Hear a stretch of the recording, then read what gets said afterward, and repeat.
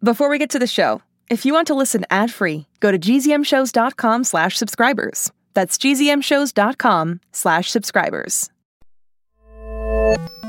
Hi, this is Jonathan Messenger, and welcome to the alien adventures of Finn Caspian. If you remember in last week's episode, the troop had helped some aliens on the planet Bob bring peace to their village by destroying the Dreamstone and ending the fear that anything they imagined would come to life. But on the trip back to the Marlow, Finn's mother had radioed, saying that aliens had come back onto the space station. Okay, they remember. Let's get on with the show. Bebop, you're usually not so quick to push the story forward. I know, but a lot happens in this episode. There are aliens. Well, of course. It's called The Alien Adventures of Finn Caspian. And there are robots. But every episode has robots. And there's suspense and finely honed mystery. Oh, that's really nice of you to say, Bebop. You know, as an author, I like to think of suspense as the brush by which I paint the world. And magic. Well, hold on. There's not really any magic. And talking bushes. What? And a haunted yet emotionally touching canoe ride. There are no canoe rides in this story. Well, I'm just going to keep naming stuff until you start the show already. Tune in for the baby witch whose spells turn everyone into sippy ups. Okay, no, do not listen to him. Let's just get the show started. Thank you so much for listening, and without further ado, here's episode 8, Voltronix Who?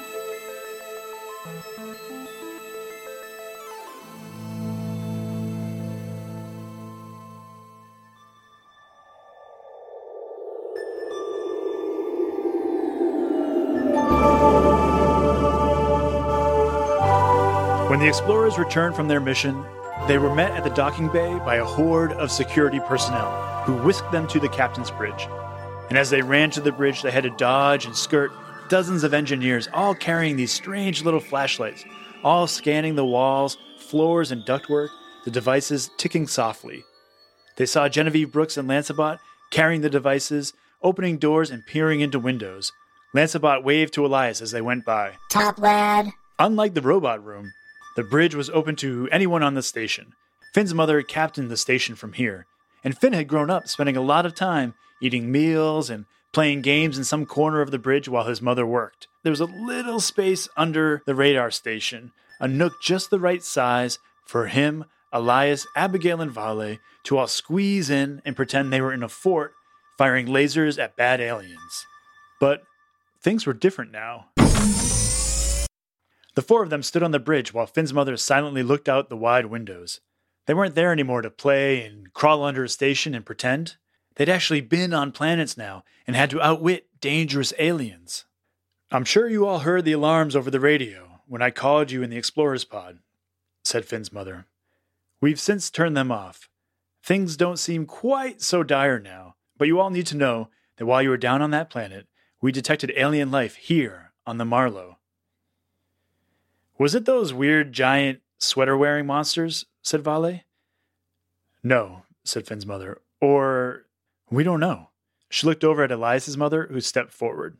"Elias, hun, I know you noticed that I've been working on something over the last week, and I'm sorry that I didn't share it with you until now, Sugar Dumpling." "Sugar Dumpling?" said Vale. "Your mom calls you Sugar Dumpling?" "Yeah, so what?" said Elias. "I'm cool with it. I'm a sweet kid. Anyway, I've been building an alien detection device. Essentially, it scans the Marlow, looking for life that doesn't quite register as human. That device went off after you left, but we haven't actually found any aliens. I made a smaller, portable version of the device." "Oh, those flashlights we saw," said Abigail. "Exactly. But now the crew has been in every nook and cranny of the ship and hasn't found anything, so it may have been a false alarm." "Or it may not have been," said Finn's mother. "Whatever was here could have been scared off by the alarms. The truth is, we don't know. There's a lot these days that we don't know." "Okay," said Finn. "Do you have any more of those alien scanners? We can help search." "That's kind of you, Finn," said his mother. "But right now, you should all get your rest." "Mom, what's going on? Those monsters attacking, Foggy finding that ring, the book going missing from the library, that broken badge I found on the monkey planet, that robot we saw down in the factory that you won't even talk to us about?" What robot? said Foggy. "That robot was none of your business, and you were not supposed to be in that room," said Finn's mother. Hey, what robot are we talking about here? Elias's mother turned to Finn's. "Did they see Voltronix Who?" Voltronix Who now? "Finn, now is not the time to discuss this. Please go find your sister, and the two of you should get ready for bed." "But Mom, this is all so weird. All of this happening at once?" Finn's mother put both of her hands on his shoulders. It's always exciting living on a space station, she said. You're just old enough now to see everything going on, and I'm glad you are. We need your keen eyes and your brave heart to help us tackle everything. We need that from all four of you. Elias's mom handed them each a flashlight. Tomorrow, after you've all had your rest, and not tonight, you can go help look. I'll show you how it works. When you turn it on, you will hear this ticking noise. Slow and even means that everything is fine. But if you happen upon something alien, Elias's mother turned to one of the officers on the bridge. Margaret, could you please bring me that fossil from the planet Benbow? The officer walked over with what looked like a frozen, bony chicken in her hands. And then, said Elias's mom, as you get closer to an alien, the ticking will speed up a bit. She slowly pointed her arm toward the alien fossil. And when you finally point it directly at an alien... That's an alien right there. That's an alien, all right. Alien. Alien over here. Yoo-hoo. Alien. Everybody, look at the alien. Huh? Said Abigail. I did not expect that. Yeah, Elias's mom shrugged. I just wanted to make sure that the reading was very, very clear. So remember, said Finn's mom, bed tonight, searching for aliens tomorrow. Got it? The kids all agreed and shuffled off the bridge. Hi, Finn. Hi, Vale. Grand salutations. It was the twins, Olivia and Alivia again. Have they found the aliens yet? Not that we know of. Not that the adults are really telling us anything anyways, said Vale. So there's been no reconnaissance? No intelligence as to the whereabouts of any aliens aboard the ship? No, said Abigail, yawning. The only strange thing around here is you two. Oh, ha ha, chuckle, chuckle, laugh, laugh, ha ha, said the twins. You are too humorous, Abigail. Guffaw, ha ha ha. That is the weirdest laugh I have ever heard, said Vale. Pleasure conversing with you, said the twins as they scurried down the hall. The explorers returned to their compartments to get some rest. But that night, Finn could not sleep.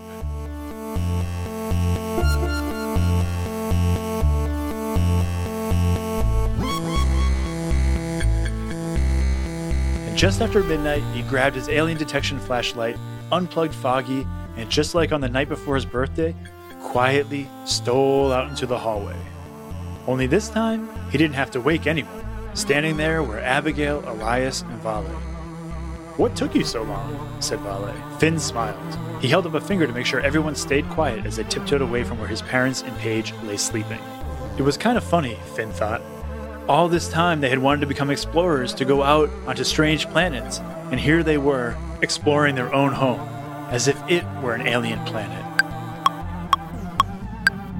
All of their flashlights were ticking slowly as they wound their way through the Marlowe's many hallways. Abigail pointed toward the library, and they all slid in as quietly as they could. None of them had ever been in the library when the lights were out before.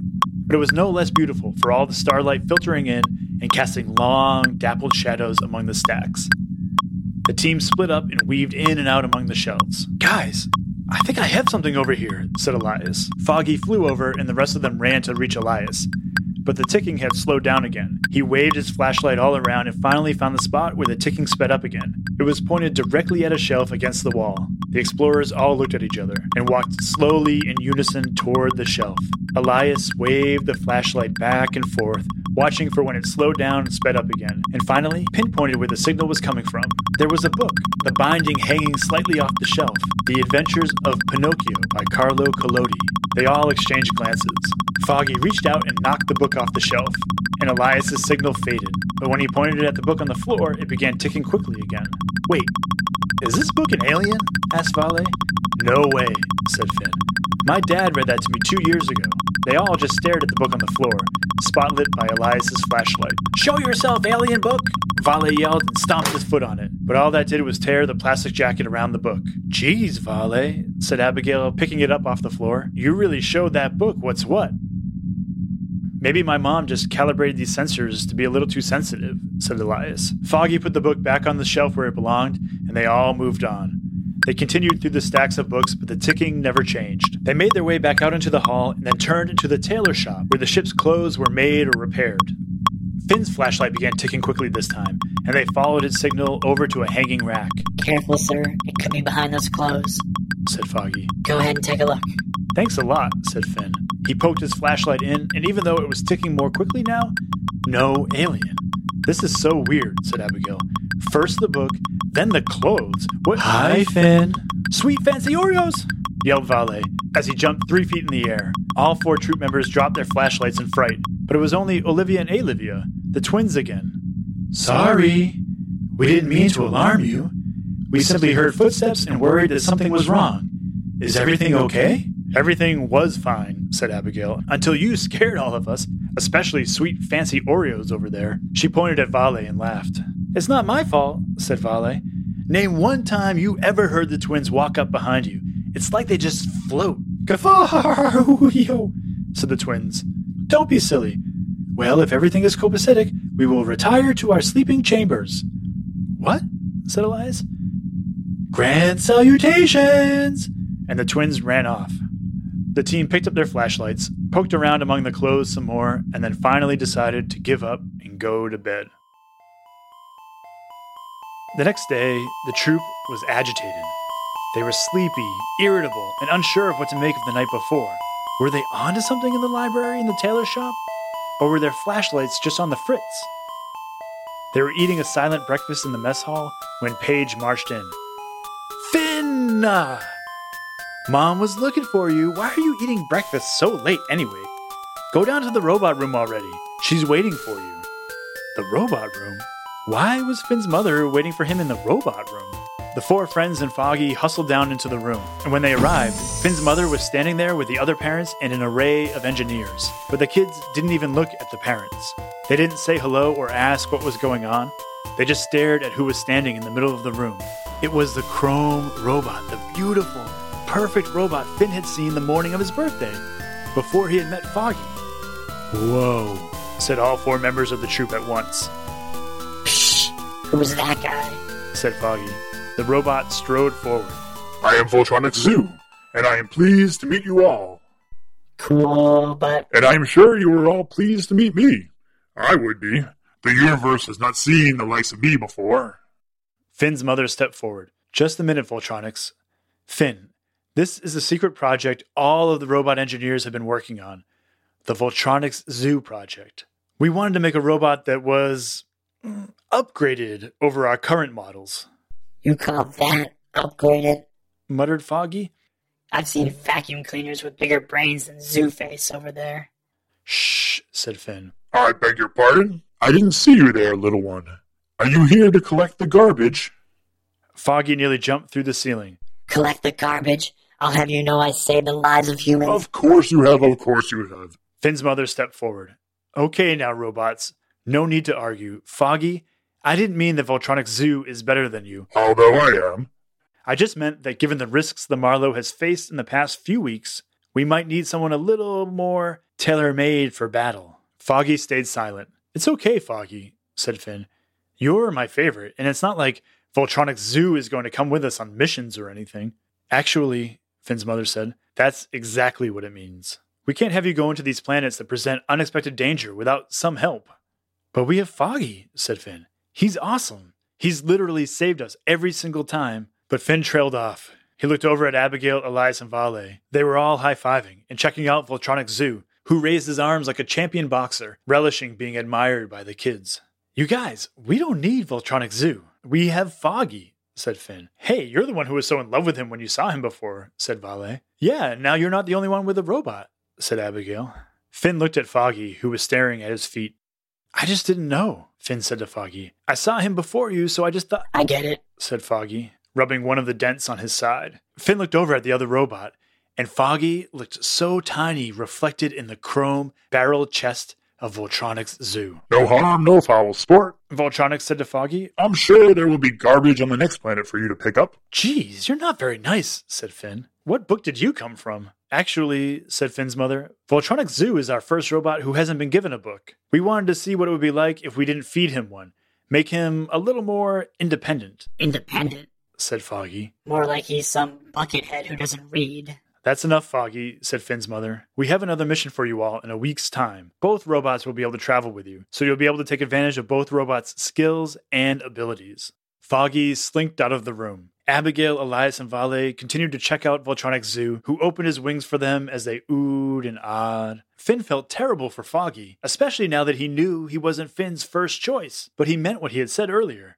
The troop was lucky to have Foggy, And if Voltronix Who was going to act like that, he didn't really want him on future missions. Finn left the robot room by himself and began walking back toward his compartment, where he thought Foggy might be plugging into the charging station. He passed by the library and saw the door was open. He thought maybe he'd go in and check out Around the World in 80 Days, the book that had fueled Foggy in the first place, so they could read it together. As he walked in, he was surprised to see the librarian wasn't at her desk. He heard a strange rustling and scratching halfway up the stacks. "Hello?" he said.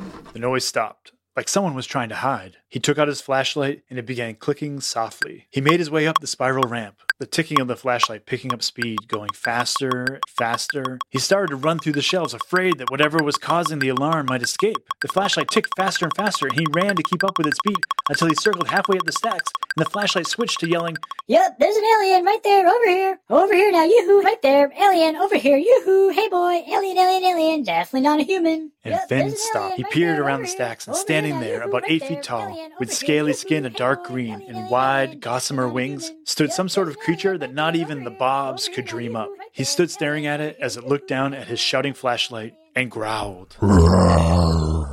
"Hi, Finn. Grand salutations." Finn turned around, and there was Olivia, standing there by herself. "Olivia, you gotta get out of here. Grab Olivia wherever she is and run." "Don't be so ridiculous," said Olivia. "Olivia's right there." Finn spun around and looked at the giant flying lizard creature. "Grand salutations, Finn," said the monster. "Wait, so you're both aliens?" said Finn. Finn turned around at the noise, and suddenly Olivia had been replaced by the same sort of lizard creature, only her skin was a deep orange. "Of course we are, Finn." Finn looked around for a way out, but they were covering both exits on either side of him, and he didn't want to take another dive over the railing. Finn backed up, trying to keep as much distance between himself and the lizard twins. He looked down for something to fight them off, but there was nothing but books. He looked back up and noticed something strange. Olivia, or the giant, scaly, winged, snake-tongued creature claiming to be Olivia, had a book in her hands, The Adventures of Pinocchio by Carlo Collodi. The two creatures bared their teeth at them. Or were they smiling? He couldn't tell. Olivia put a sharp-clawed, three-fingered web hand on his right shoulder. Olivia, another hand on his left. "It's okay, Finn," they said. "We're here to help." All right, hi, this is Jonathan Messenger, and I'm here with my son and editor, Griffin. Say hi, Griffin. Hi, hi, hello. So, Griff, what'd you think of the episode? It was pretty good. Okay, good. And do you think you'll ever give it an upgrade from pretty good to good or great? Or you're just going to stick with pretty good? Pretty good. Okay, all right. So, when we were driving home from school today, you said you had something you wanted to talk about. What was that? Why did they not just point all the flashlight thingies at Olivia and Olivia? Well, they didn't suspect them of being aliens, number one. And number two, if you remember when they were in the tailor shop and the twins scare them, they all get frightened. They go, "Ah!" and they drop their flashlights. And so that's why they didn't point the flashlights at them. Oh. Did you have any other thoughts or questions about the episode? But there was one thing. I think the beeping started up whenever they were getting near. Near the twins? Yep. Yeah, well, so my thought was that maybe the aliens, the twins, were leaving some sort of alien residue behind or something like that, because they found it on the book, right? Yeah. And so maybe they had kind of like licked their finger while they were turning the pages of the book or something, and so that's why the alien detector went off. Any other thoughts or questions? You had a question for me this morning when we were listening to it. Are Olivia and Olivia's parents aliens? Well, that's a very good question, and it will all be answered in episode 9 of The Alien Adventures of Finn Caspian. That's pretty funny. Okay. All right, so that's it for, I think, our recap of this episode. We have a joke from Henry from New Hampshire, and we're going to play that for you now. Henry is 4 years old. Oh, and this joke actually requires a little bit of setup. We'll post a picture online so you can look at it, but Henry here is referencing the dwarf planets that are on the way far reaches of the Milky Way galaxy. Like Pluto is a dwarf planet, Eris is a dwarf planet, and so I think what he's talking about here is Haumea and Maki Maki. So here is Henry's joke. What did How May I say to Maki Maki? What? How may I help you? All right, great. Thank you so much to Henry from New Hampshire for that joke. And thank you so much. We got a lot of great art this week. Let me show you the art we got, Griffin. It's really cool. We got art from Hans in Connecticut. He drew a picture of episode 7 with the 5-headed Bob and Foggy and Finn, I believe. And then he also drew a picture of the Bob screaming, "Ah!" So thank you to Hans for that. Those are awesome. And Bebop is going to consume them tonight for dessert. And then we also got art. And then we also got art from Olivia, who's 4 years old, in Spring Creek, Nevada. And she made this painting of Bebop, which is so great. And I'm so excited to put those up. They're going to be up at fincaspian.com. You can check those out in the fan art. And of course, Bebop is going to eat them very soon. And it might be a little weird for him to eat art that also depicts him, but he doesn't seem to mind at all. And he's very thankful for that. I'm very thankful for that. My family is very thankful for that. We're able to save the art on our walls. So thank you so much to Hans from Connecticut and Olivia from Nevada. Both really great art, and Bebop is really excited about it. All right, so I think that's it for today. Thanks so much for listening and talking with me about the episode, Griffin. You're welcome. And can you say bye? Bye, bye, bye. All right, thanks, buddy.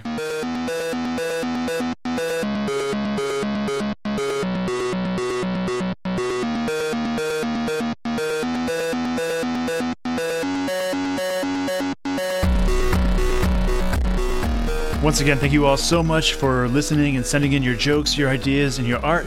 The art is once again so stellar. Thank you so much. Special shout out to Hans from Connecticut and Olivia from Nevada for sending in their art. Keep that coming in. Keep the art, jokes, everything coming into earth at fincaspian.com.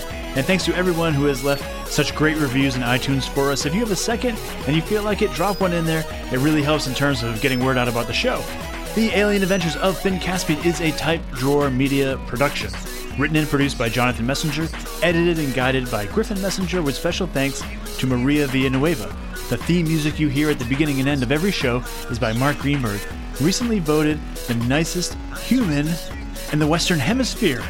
Holy cow, Mark. Congratulations to him on that. The other bed music you heard throughout the episode is by Visager, and we'll have links to their music in the show notes, along with links to the outro music by 8-Bit Ninja, which you're hearing right now. Thanks to Ian Dingman for our cover art, and thanks again for your jokes, your art, your ideas. Keep them coming, and we will see you next week.